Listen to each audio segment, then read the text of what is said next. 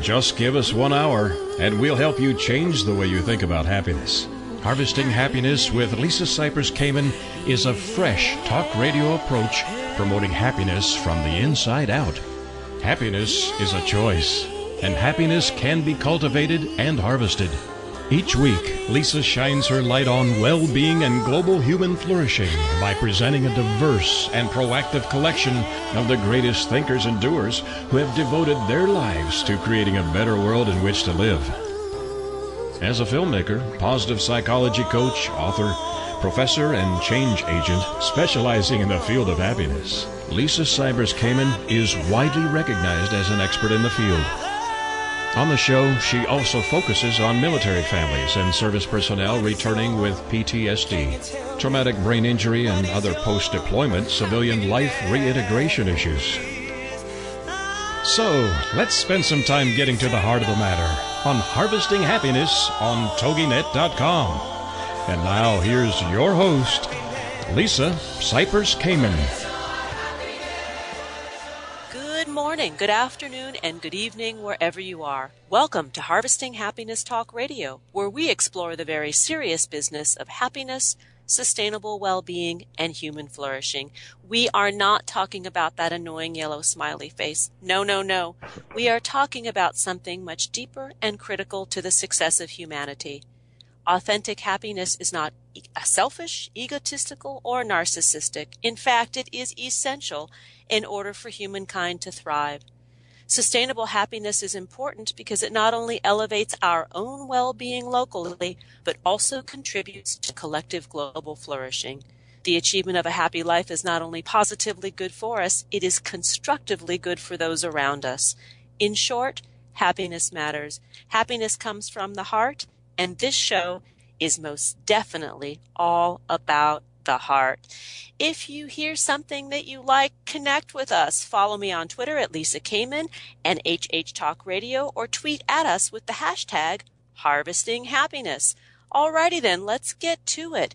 We are talking today about the future of feeding, about new innovative ways that are here now and being developed in the future for creating sustainable farming, albeit urban or rural, but farming in a way that is more socially responsible, that is pesticide free, that has fabulous quality control.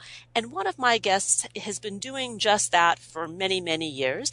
Dickson Despommier has spent 38 years as a professor of microbiology and public health and environmental health sciences at Columbia, where he has won the Best Teacher Award 6 times. In 2003, he was awarded the American Medical Student Association Golden Apple Award for teaching. He has addressed audiences at leading universities, including Harvard and MIT, and he has been invited to speak at the United Nations. He has been asked by governments far away and close by, including China, India, Mexico, Jordan, Brazil, Canada, and Korea, to work on environmental problems.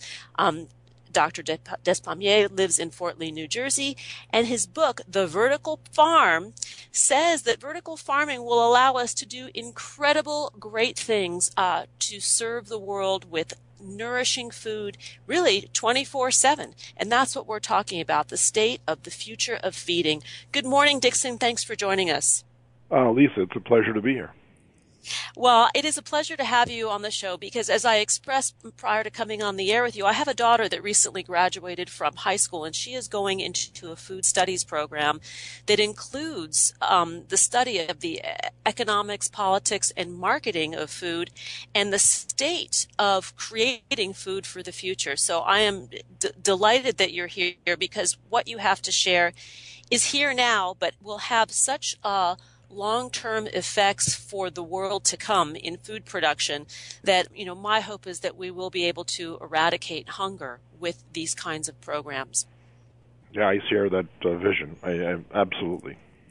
So let's tell our listeners, or explain to our listeners, what vertical farming is. Sure. It's really quite simple to explain, but difficult to achieve, as so many other things are.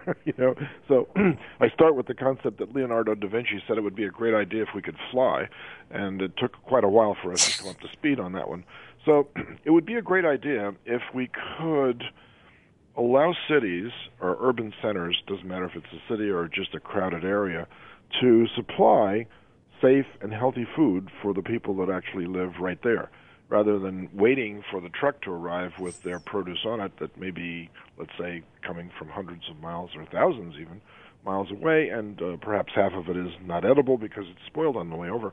Urban agriculture used to be very popular throughout the world in the beginning when agriculture first arose, but has obviously been displaced by technology and the built environment and all the infrastructure associated with it.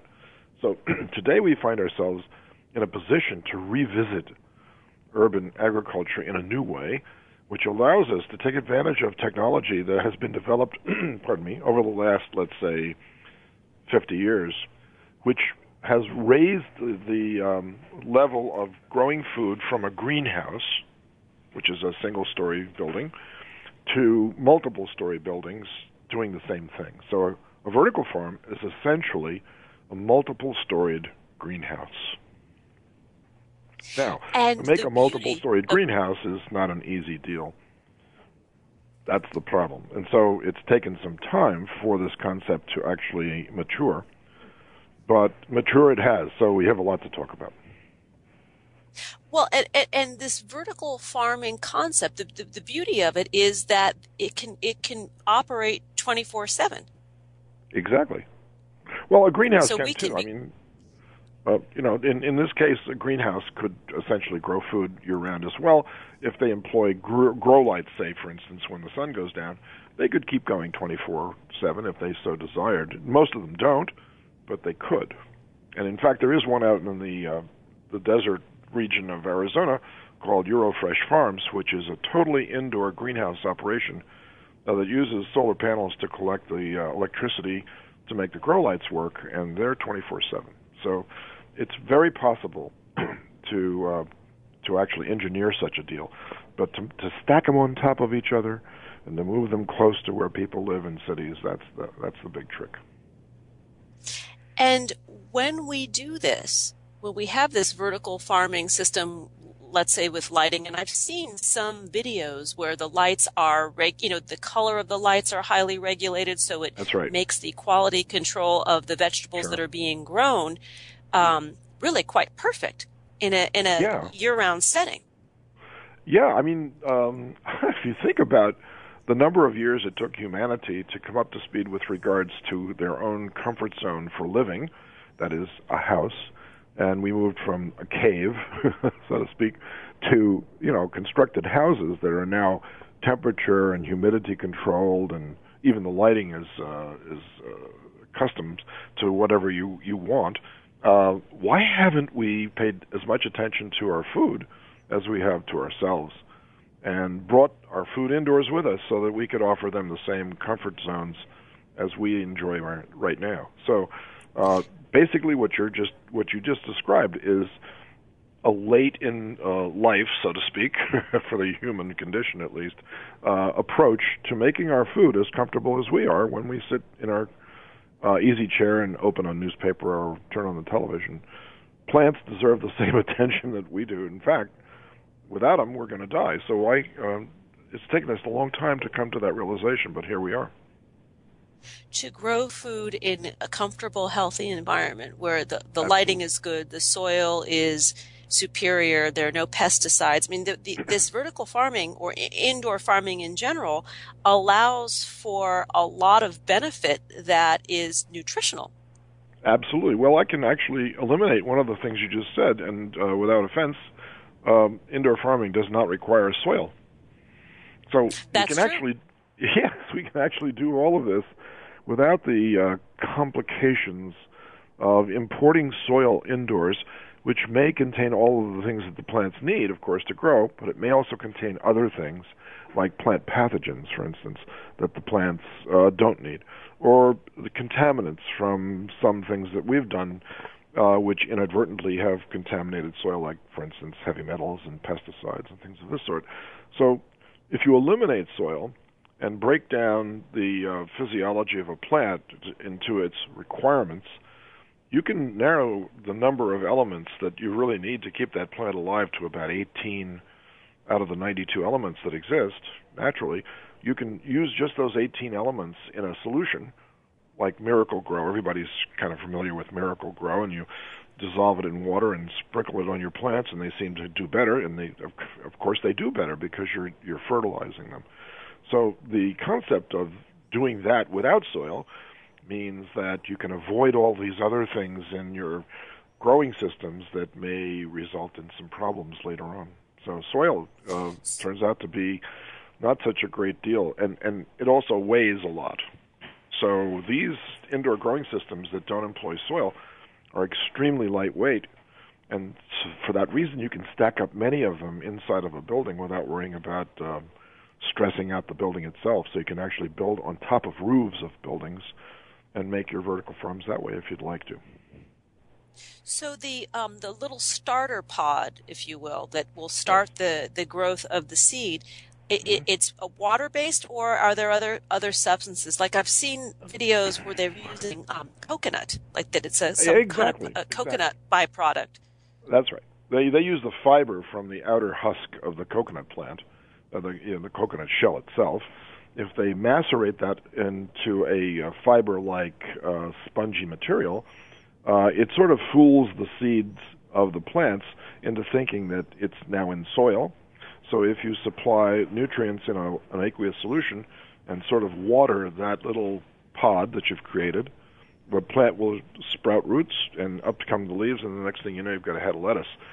There's another growing medium like that. Well, you're familiar with one of them. It's called vermiculite, which is an inert material, but you can make it the consistency of soil. So when it gets wet, the plants think that they're in soil, because basically that's what soil is. It's a series of particles that the plants don't use, and these little capillary-actioned water rivulets that form in between the particles that the root systems actually take advantage of. So another good growing medium turns out to be volcanic rock that you can pulverize and make into the consistency of outdoor soil. It has no nutritional value whatsoever, but it's a solid substrate for the plants to grow in.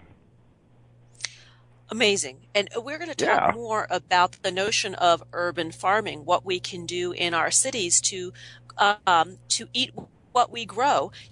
You're listening to Harvesting Happiness Talk Radio with Lisa Cypers-Kamen and my guest today, Dr. Dixon Despommier. To learn more, please visit www.verticalfarm.com. We're going to go to a break, and when we return, we'll carry on the conversation about the future of feeding. Here come those tunes. Love is in the air.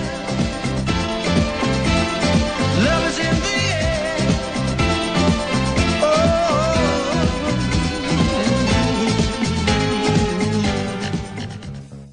Happiness is an inside job. Wear the message on t-shirts, baseball caps, sterling silver designer jewelry, and more. Please visit our online boutique at www.harvestinghappiness.com.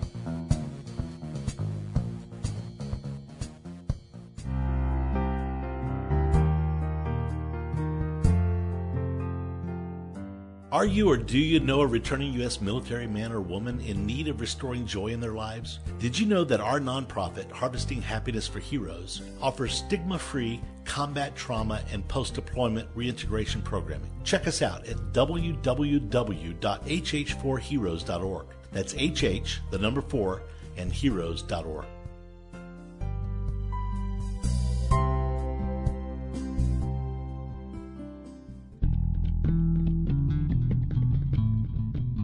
Nothing gives happiness like a free gift. Lisa Cypers-Kamen has made her first ebook, Got Happiness Now? 8 Keys to Unlocking a Joyful Life, available at no cost to everyone. Unwrap your complimentary copy now by visiting www.harvestinghappinesstalkradio.com. Love is in the air, in the whisper of the tree. Love is in the air, in the thunder of the sea. Welcome back to Harvesting Happiness Talk Radio. If you're just joining us now, we are talking about the future of feeding. what farming is looking like now, how it has changed, and where we are going. And my guest today is Dixon Despommier. He is a professor of microbiology and public health and environmental health sciences at Columbia. He is an author. He has written the book, The Vertical Farm, and he's talking with me today about advents in farming and what we can do to grow really virtually 365 days a year and grow in urban environments, and what the impact is of growing our own food in densely populated cities, what effect it has on its inhabitants, which I would venture to say, and I think, Dixon, you would too, would be happier people that are more well-fed. No question about it. They're all happy to know exactly where their food comes from, for one thing. The other thing they love about the indoor growing systems that are near them is they can visit them. You can actually watch them do this.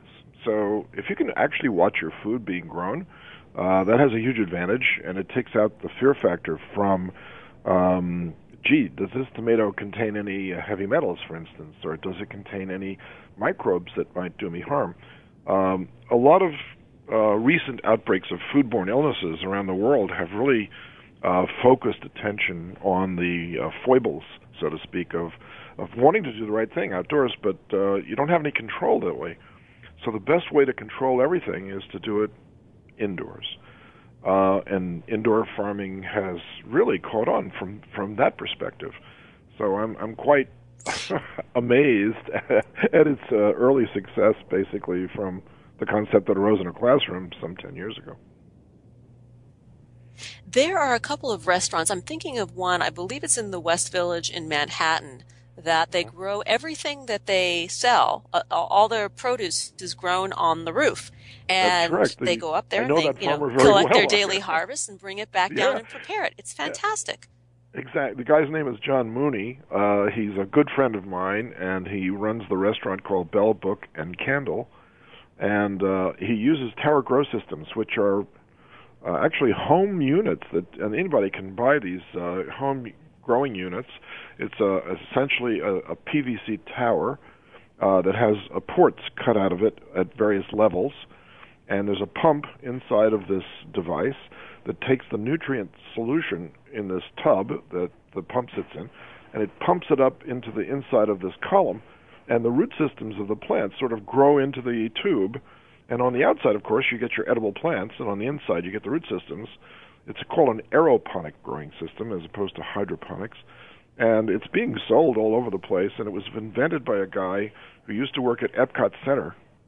And I think people who are familiar with Epcot Center know that when you take the tour, you get to see plants of all kinds that are edible being grown indoors. I don't know why in the world that concept never took off, but apparently they just looked at it, wow, Epcot Center is a great place because you can go there and watch food being grown.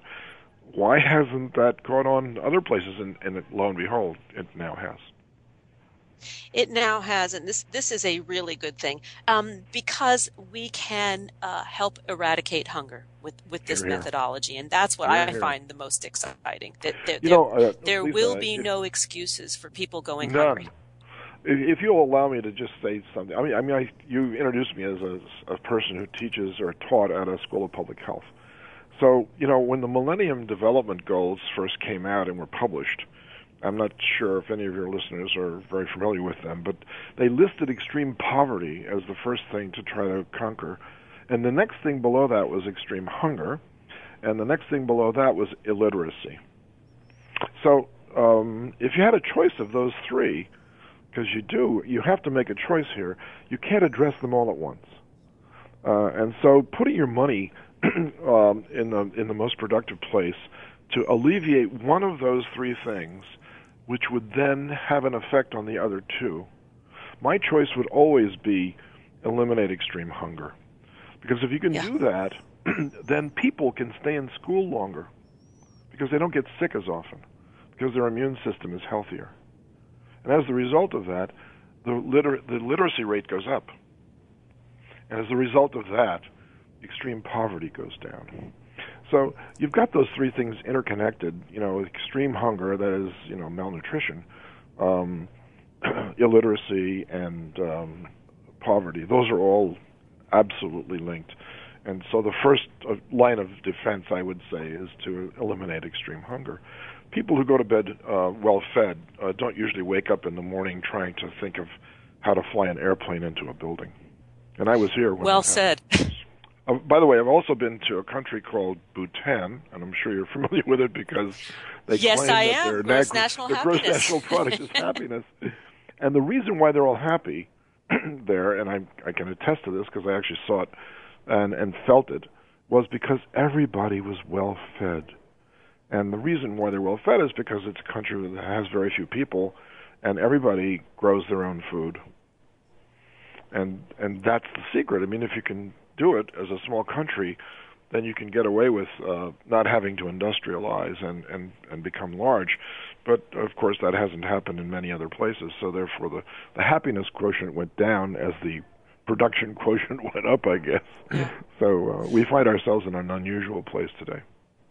Well, you say something very interesting in that in a place like Bhutan where people are growing their food, that the government prizes happiness or the well-being of its people above product.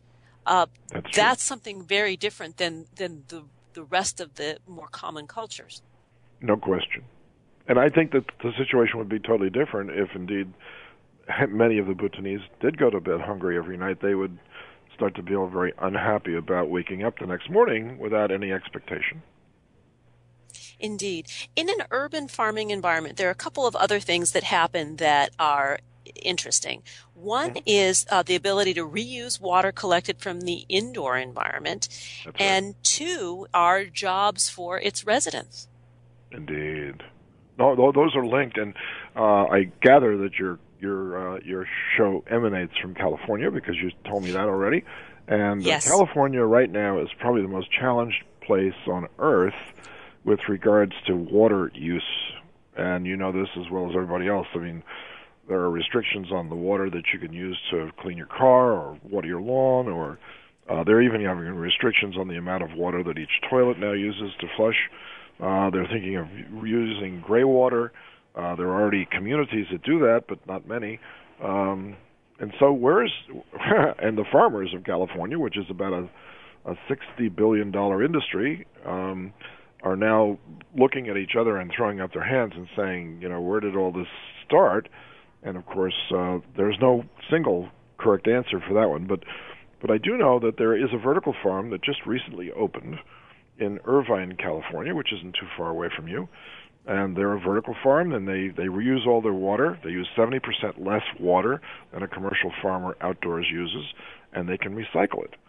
So when you've got those advantages in this kind of a situation, I think you're going to see a huge push forward, at least in the state of California, to institute urban agriculture within the built environment. And I'm very excited to see what's going to happen. Well, there are some very interesting farms coming online. We've got near me, which is near Malibu, we've got it's Howlings tomatoes, and that was the one that I mentioned to you that I'm familiar with. And they are growing 24/7. You can drive through the fields that was once a traditional farming environment. The lights are going 24 hours a day. And these tomatoes are stunning. I mean, in the middle of winter, you're getting summer tomatoes. It's crazy. How about that? Yeah. Well, you know, it's interesting. You should mention tomatoes because everybody thinks about greenhouse tomatoes. Yeah, well, you know, you can do that, but what else can you do? The idea about growing hydroponically actually started a long time ago, but was popularized back in the 1930s at the University of California at Davis. And there was a professor there who said, why can't we grow all of our crops using a water-based solution with the nutrients dissolved in it? Because, you know, if you look at a lake, for instance, and you look at the plants that grow in the water along the edge of the lake, those are all growing hydroponically. And he said the variety of plants that grow there are tremendous. So he says, I bet you we can grow any plant this way. You know, guess what his first plants were that he tried to grow hydroponically? And he published a book called Soilless Agriculture. The first plant that he picked was potatoes. Wow. Yeah, no one would have guessed that one, right? No, my mind went to a very different place when you said that. What he did was he used wooden rafts that floated on top of a nutrient solution, and he took the cut eyes of potatoes and germinated them so that they would sprout. And then he positioned them on this floating raft, and the next thing you knew, you've got these big green tops, and below them was the root system that had attached to them all the potatoes. So, he actually published pictures of this, and he made a big deal about it because he said, this is probably the last crop in the world that you'd ever want to grow hydroponically, but I can show you how to do it. And so if you can do potatoes, you can do all the other crops. And in fact, there are examples of every kind of crop, including fruits and herbs and grains and root vegetables, and of course the leafy greens are very popular because there's an instant market for them. But the fact is, just visit a botanical garden to see what can be grown indoors, and then you can see the next step is to grow them hydroponically, and you're off and running. There's obviously it proves. Wait, I'm going to just add one thing, Dixon. It kind of proves that dirt is a thing of the past, right? Absolutely. Well, not a thing of the past. We want to give it back to who used to own it. That is nature. Yeah. That's a very good point. That is a very, very good point. You need to make everybody happy, including the other animals. Because just because we're happy doesn't mean that everybody's happy, right? That's true. Well, when we've got a system that works, that's what creates sustainable happiness. And until that point, we control the things that we can, which A is ourselves and B how we farm, I suppose. Indeed. And really, you mentioned something before we went on the air about the beauty of growing food and then communing around a table with people that we care about, enjoying the harvest of the day or the harvest of that food. And I think that is what makes this so appealing to me and the work that I do, is we're talking about the cultivation of a new culture or an old culture, the resurrection of an old culture that was very much based upon this. Yeah, absolutely right. Absolutely right. We are out of time, and that means that we definitely have to have you come back again, because we could go on for hours talking about this, and I want to support this work because I just think it is so fantastic. And great. Great. The book is The Vertical Farm. The website is www.verticalfarm.com. And the amazing voice and guest this morning is Dr. Dixon Despommier. And you've been listening to Harvesting Happiness Talk Radio, and we really have been talking about harvesting joy through how we feed ourselves and how we will feed the future with urban and vertical farming. Thank you so much, Dixon. Lisa, it was a pleasure. Likewise. I've got love on my mind. I've got love on my mind.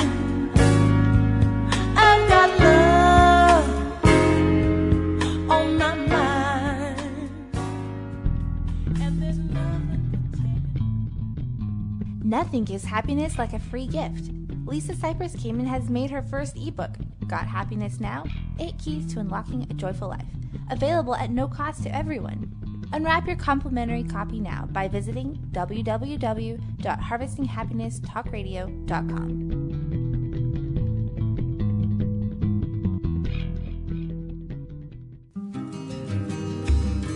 Saturday afternoons on 97.5, joyriding the coast with a global vibe, pleasing your ears and inspiring your mind. Quem mostrava esse caminho longe, quem mostrava esse caminho longe, esse caminho para Santo Tomé. Joyriding the coast with me, Lisa Cypers Kamen, Saturdays 2 to 5 on 97.5 KBU and RadioMalibu.net.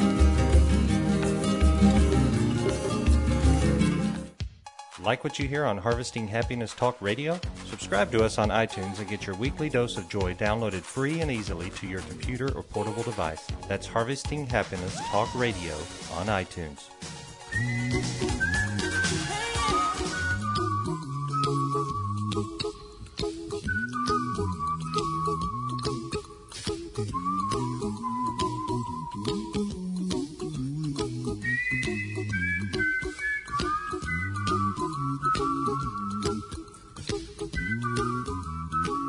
Welcome back to Harvesting Happiness Talk Radio. If you're just joining us now, we are talking about one of my most happy subjects, and that is food.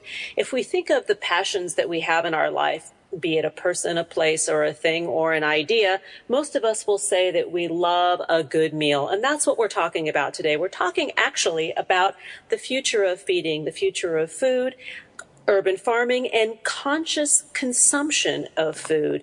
And my next guests are very unique indeed. Many of us who are carnivores are typically buying our meat at the supermarket. And yet there is a movement that is developing where meat is becoming available at farmers markets. We're going back to kind of the old-fashioned way of doing things where we go to the butcher, we have a relationship with the butcher, and the butcher is sustainably raising or purchasing sustainably raised animals, and that is the product that is being sold. And my next guests are doing just about that. Hart and Trotter is the name of the butchery, and it's a whole animal butchery based in San Diego, California. And its two founders are Trey Nichols and James Holtzlag.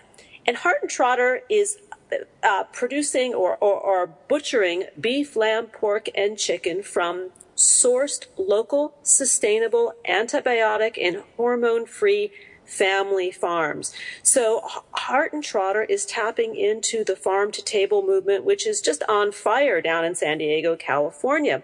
They receive humanely raised whole animals from farms within the state, south of San Francisco, and they more than just offer traditional cuts of meat. Hart and Trotter uses every edible part of the animal to make their products, including fresh sausages, pâtés, deli meats, stocks, charcuterie, dog food, and more. And their promise is that nothing will go to waste. And for those of you who are not in the know, San Diego, California has been at the forefront of the organic produce movement.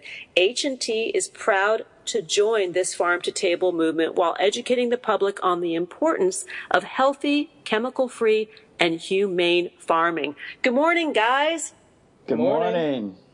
Thanks for being here. I'm really excited to have you on the show because we're talking about a couple of things. We're talking about what happens to us as individuals when we follow our passions and we follow our heart, and what happens to the products and the businesses that we create as a byproduct. And I think that what you're doing at Hart and Trotter does just that.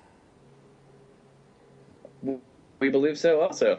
Yeah, I don't even know we have to say left because you did a really good description of what we're doing down here. So, so thank you for that. Oh, well, it's my pleasure. And I am, one of those foodie consumers myself. So I'm like totally into what you're doing and can't wait to try some of your products. But let's talk about how you got into butchery, because you are fairly young guys. And some might say this is a quirky profession for a young guy in 2015. It definitely is. It's we're the only ones down here in San Diego that do what we do. We're the first of our kind, and the way we got into it is quite different.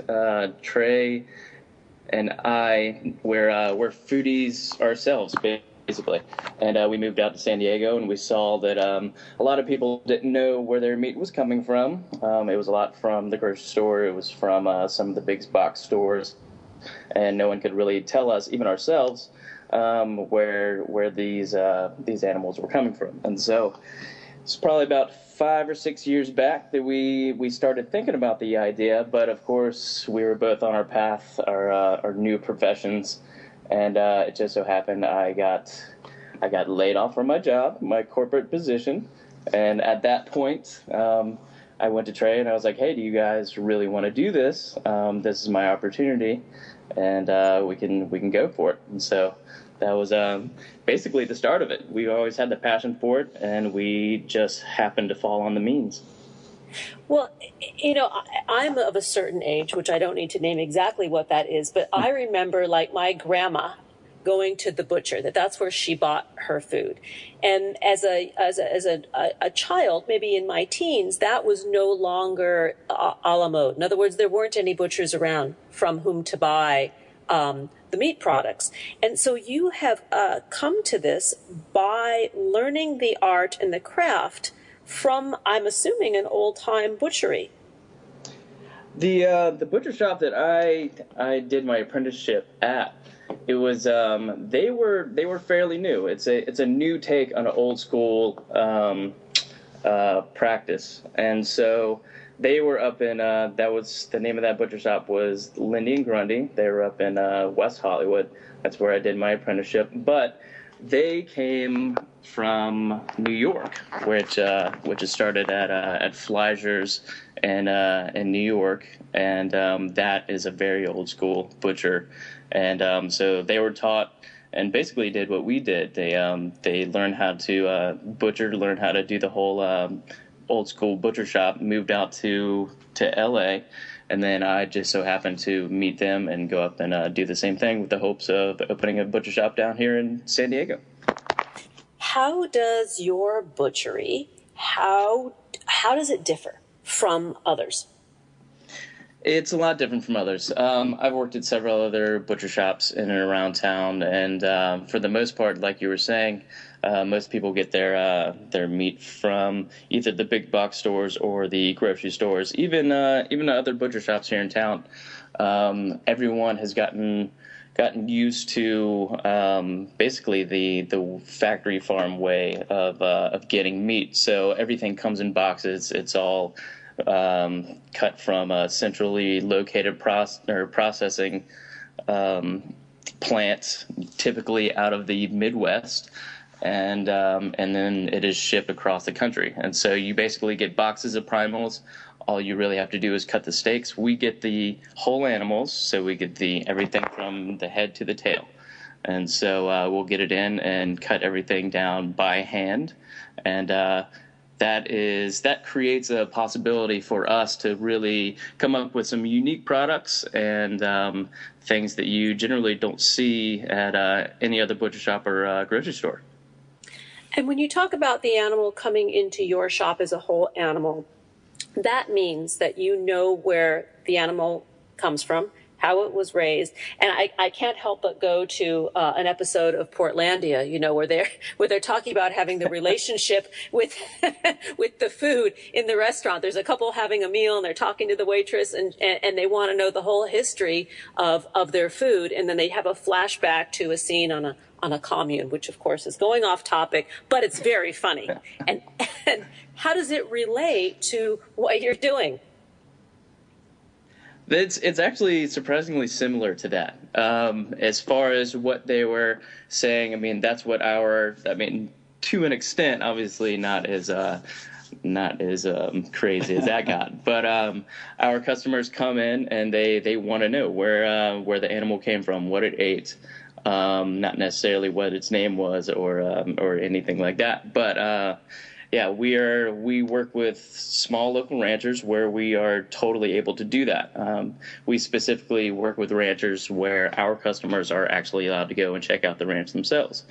And hopefully they won't be pulled into a commune situation. But anyway, that is completely different. That's unheard of as far as your typical butcher shop. Indeed it is. And when we talk about the future of food, especially the farm-to-table movement, how does Hart and Trotter tap into this? Yeah, it's a good question. There's actually an article in our local San Diego magazine this month about that. It is really popular right now, and it's kind of a buzzword amongst restaurants and people. But I don't know how you can get more farm to table than this. When you on our chalkboard, we have each and every farm and ranch that we work with, where they are and the name of them. And people can research this by going online. And we have literature here in the shop that they can look at. But you really can't get much to our farm to table than this. We bring in one or two animals per week of each animal. Chickens a little bit more. But when we're breaking down one animal, this is really the only true way our customers can know that their hamburger has one animal in it. We've heard and read stories where different hamburgers and different fast food chains, you can have over 600 DNAs in one hamburger, which is just crazy for me to think about. So when you come in here, you're going to get one DNA in your hamburger. Basically what that means is that you're getting one whole animal that you know that was living on this one ranch probably less than a week ago, took to a humane slaughterhouse, and then brought to us very quickly within 2 to 3 days, and it's hanging in our cooler. We actually give pretty frequently, our customers are really excited about this, and we bring them back. We bring them back in our cooler and show our meats hanging, that we are a true whole animal butcher shop, and they're really fascinated to see that what's going on their plate. They've actually saw kind of where the middleman, where it happened and where it came from. Well, you bring up an interesting notion that for many of the naysayers or vegetarians out there who do not believe in the consumption of animals and would say there is nothing humane about what you're doing. And really the argument for that is if one chooses to eat meat in their diet and as part of their nutrition, to know the life cycle of that animal, how it was treated, and to know that it's coming from a local place, it's not coming from a big factory or a mill, like you said, somewhere in the Midwest, I would think is a more socially responsible approach to consuming animal products. Yeah, Lisa, I agree with you. I was actually a vegetarian in Virginia for about 5 years growing up in middle school and high school. And so I completely see where people that would have that argument come from. There's no pretty way around it. There is an animal basically dying for our nutrition and our food. But, if you are going to eat meat, which a lot of Americans are, I would only eat meat knowing that it came from a farm that was humanely raised, on a farm that they were able to move around, and they weren't pumped a bunch of drugs, and then they were butchered in a humane way and with a lot of passion. We are going to need to go to a break, and I urge our listeners to jump on over to theheartandtrotter.com to learn more about what James and Trey are doing. On Facebook, the page is Heart and Trotter Butchery, and on Twitter, the handle is Heart and Trotter. And when we come back, we're going to talk more about the unique benefits of going to your local butcher, how this movement is growing, and how it really taps into happiness and the future of food. You're listening to Harvesting Happiness Talk Radio with Lisa Cypers Kamen, and we will be right back. If you feel like happiness is the truth, because I'm happy. Clap along if you know what happiness is to you, because I'm happy. Clap along if you feel like that's what you want.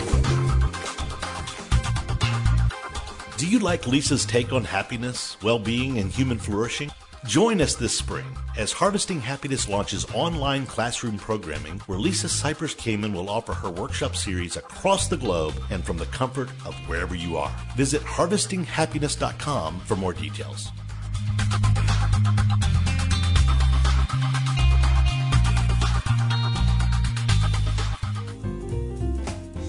Be a part of the Grateful Good.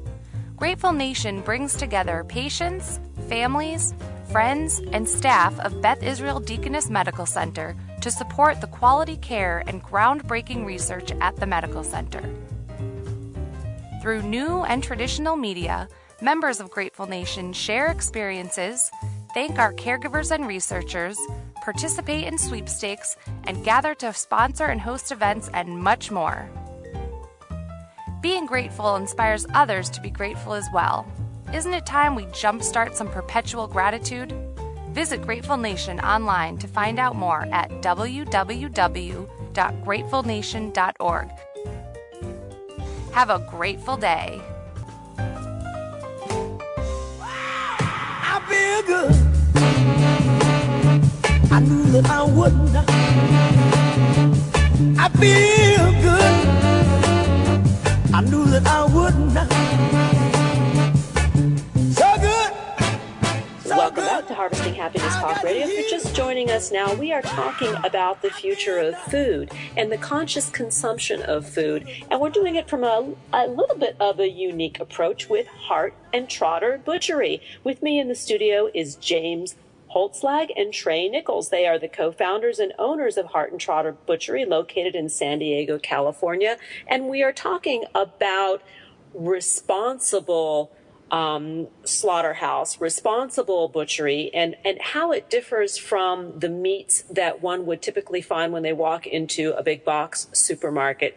So guys, take it away, because you've got some really unique products that you are creating down there in San Diego. So tell us about it. Yeah, so the biggest challenge with being a whole animal butcher is really trying to figure out what products that we can use with all of the offcuts that you typically don't see in a grocery store or anything like that. A lot of the high connective tissue, say like the heel, the calf part of the leg, stuff that has like a lot of tendons and things like that.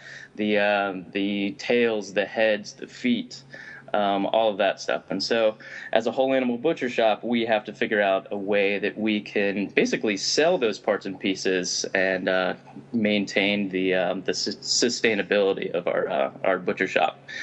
And so we're basically like a test kitchen. We try things, we try new things all the time. And then some things stick, some things don't. But a couple of the different stuff that different products that we're carrying, we do head cheese. So head cheese is something where you actually take the head of the pig, boil it down, and then cut up all the little parts and pieces, all the good bits, take those out, and then you pour the jus back over the parts and pieces, and it creates a loaf, and then you just slice off pieces of amazing porky goodness. And so we do that. We do different kind of liver pâtés. We do Braunschweiger. We do ready to eat foods like we prepare meatballs and have those ready to go pre-cooked out of our refrigerator. Barbacoa, using some of the parts and pieces of the animal that is generally hard to sell, low simmering, long hours, kind of a situation. Let me see, and then we do everything in between. So your typical New Yorks and ribeyes to a lot of different offcuts, to Scotch tenders and velvet steaks and little parts and pieces that there's only 1 or 2 pounds on a 1,200-pound animal. We supply it all. So the cool part about it is we have a lot of customers that come in and say, yeah, I'm from this country, I'm from South America, I just came from Europe and I saw this, can you guys make this? And we always say yes, because we have the ability to do anything. And you're making other products too, the sausages. Are you doing salamis? We're not doing salamis yet. We haven't got our state certification for that here in California. We are in the process of getting that. It's just some paperwork, and we have to do some logging and stuff like that. But we will be doing that hopefully here pretty soon. And you are opening up a little, I guess it's a snack bar, right? You'll be able to consume in the shop? That's right. We built a patio out front, kind of calling it a front porch as of right now, and it can seat about maybe 15 or 16 people. And the reason why we do that, for one, we are applying for our beer and wine license, so we're going to be selling local beers here. And you probably can't throw a beer without hitting a brewery in our neighborhood right now. I think there's maybe 5 or 6. So there's plenty of local beers to choose from that we can provide our customers with, as long as also with wine as well. We'd like to be able to offer some Baja wines, which I think would be pretty neat, because I don't think a whole lot of restaurants in town are able to offer some of those from Valle de Guadalupe. But we're also going to be doing charcuterie plates, and that's going to include our sausages, our chicken liver mousse that people really like here, and our head cheese. And then we might outsource a little bit of the salami, but it'll be from again from local purveyors. But we'll be doing like a sandwich of the day, and we'll have a limited number of sandwiches, say 30 or 40 in a day. 30 or 40 to order. And when we sell out, we sell out. But it'll be we're making a house-made pastrami that takes 11 to 12 days to make, and we're doing roast beef right now. Our kind of opportunities are endless, because we are a whole animal butcher shop. We've got every piece of the animal available to us. And we got our staff, they're really good. Everyone here pretty much has a culinary degree or has been cutting meat for several years. And they're really excited kind of to add on what they've been doing in-house to be able to have something to show for their creativity and what they have to work with back here as well. And when we're talking about a conscious consumption, I want to just also bring up one of your other products, which is dog food. And in your effort to have no waste, that the animal is not wasted, that the animal's life is not given in vain, that every single part, as much as possible, is used and consumed, I think is noteworthy. Tell us about the dog food. Yeah, so the dog food, we actually get a lot of trainers coming in, and it's a raw dog food diet. We pretty much don't do anything to it. You see a lot of stuff that they sell at your local maybe high-end dog food place that has all kinds of vegetables and other stuff in there. And so we found that the byproduct, one of the byproducts of whole animal is basically taking the connective tissue off of the cuts, and which we call silver skin. And there's good, a decent amount of meat once you start putting together 5 pounds of it together. We found that a lot of people, a lot of dog trainers have found that really beneficial for their dogs, including the fat also. And so we sell that just straight to the consumer or straight to the trainer at a discounted rate. And because of that, we pretty much don't have any waste. It's an amazing process. That's something that I'm really excited about, that I didn't necessarily foresee. I agree. It is very exciting. And if you look at, if one, sort of wants to tap into their moral compass, if one is going to eat meat, I think from what you're sharing, to do it in a responsible and sustainable fashion is fabulous. Let's talk about the health benefits of eating a product such as yours that is boutique in nature, that is handcrafted or hand cut in nature, versus something that comes from the big box grocery store. Sure. First of all, ours, like Trey was saying, our products are they're little travel. They've come. They were slaughtered 2 or 3 days before we get them, and then so they're as fresh as possible. And then the beef will hang for a little bit, and just because that's the process, you want the meat to tighten up a little bit before you actually start serving it. But since our beef and all of our animals are all natural, beef in particular, lamb in particular, 100% grass fed. I'm sure you've heard that saying, "You are what you eats," basically. And so since these animals aren't eating corn and soy as their main diet, they're getting a lot of the omega-3s from the grass that they eat, and that actually transfers to us, the human consumer.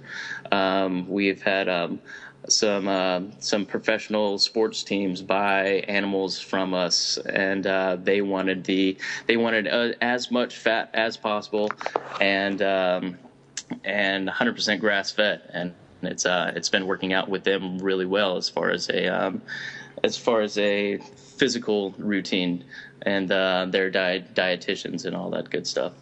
There's a lot of benefits to it. Less fat, less cholesterol. And it's a lot better for you. And you can taste the difference. A grass-fed animal tastes different than one that is receiving conventional feed. It's completely, yes, completely. Yeah, there's there's a lot more flavor in the meat itself. Everyone's heard that saying, "Fat is flavor," and grass-fed beef, meat is flavor. And so the meat itself has amazing flavor, and it's funny. We have younger people that are absolutely astonished about the way it tastes and love it, and we have an older customer base that say that they remember eating beef that tasted like this when they were young, and it's the generation before us that really got into the whole corn-fed manufactured meat production that a lot of that flavor was simply bred out of the animals. Tell us what the neighborhood butcher shop can do to change the world. Because, I mean, as I see, you're building, it's sort of a flashback. It's going back to the days of a more simpler storefront operation, mom and pop style stores that are centered in neighborhoods. People have relationships with the purveyors of these products. And how is this changing the face of how we eat? So it's a lot bigger than just our neighborhood. This is something that has a lot of studies have been worked on, and it's basically the whole factory farming situation is one of the biggest producers of greenhouse gases in the world. And so whether that be deforestation for the planting of corn or soy, and all the transportation for animals to come from other continents that we sell here. Basically, we're keeping it local. We're cutting down, as far as transportation, the general carbon footprint of everything you eat here, and that's the biggest thing. Well, thank you for joining us on the show today. I want to give your information to our listeners. To learn more about Heart and Trotter, please visit theheartandtrotter.com, or on Facebook, Heart and Trotter Butchery, and on Twitter, that handle is Heart and Trotter.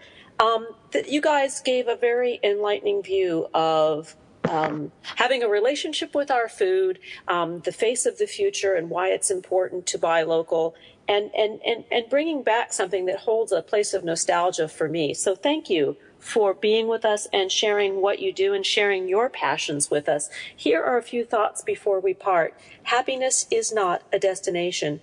It cannot be bought, sold, or traded. Happiness will never invite you to the party. It simply comes down to a choice to show up each and every day in the world with passion, purpose, place, and meaning. Thanks for joining us on Harvesting Happiness Talk Radio. This is Lisa Cypers-Kamen, and my amazing guests today, James Holtzlag and Trey Nichols, as well as Dixon Despommier, wishing you kind thoughts, kinder words, and the kindest of actions. Until next time, remember, happiness is an inside job. Happiness is your inside job. And a quick shout out of thanks to our producers who make us shine each and every week, particularly Eric Anderson, and it's his birthday. Happy birthday, Eric.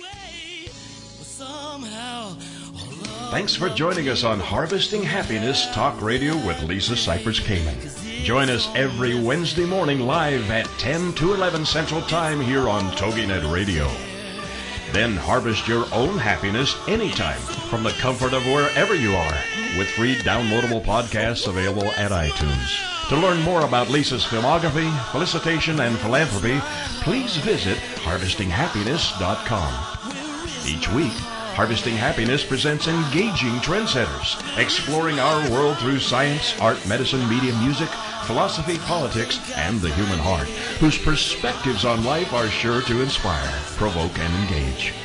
Lisa's diverse guests are a proactive collection of the greatest thinkers and doers who have devoted their lives to creating a better world in which to live.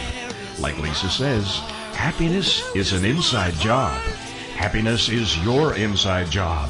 Spread more joy by liking us on Facebook at Harvesting Happiness and following us on Twitter at #HarvestingHappiness. Then join us again next week at this same time on the TogiNet Radio Network.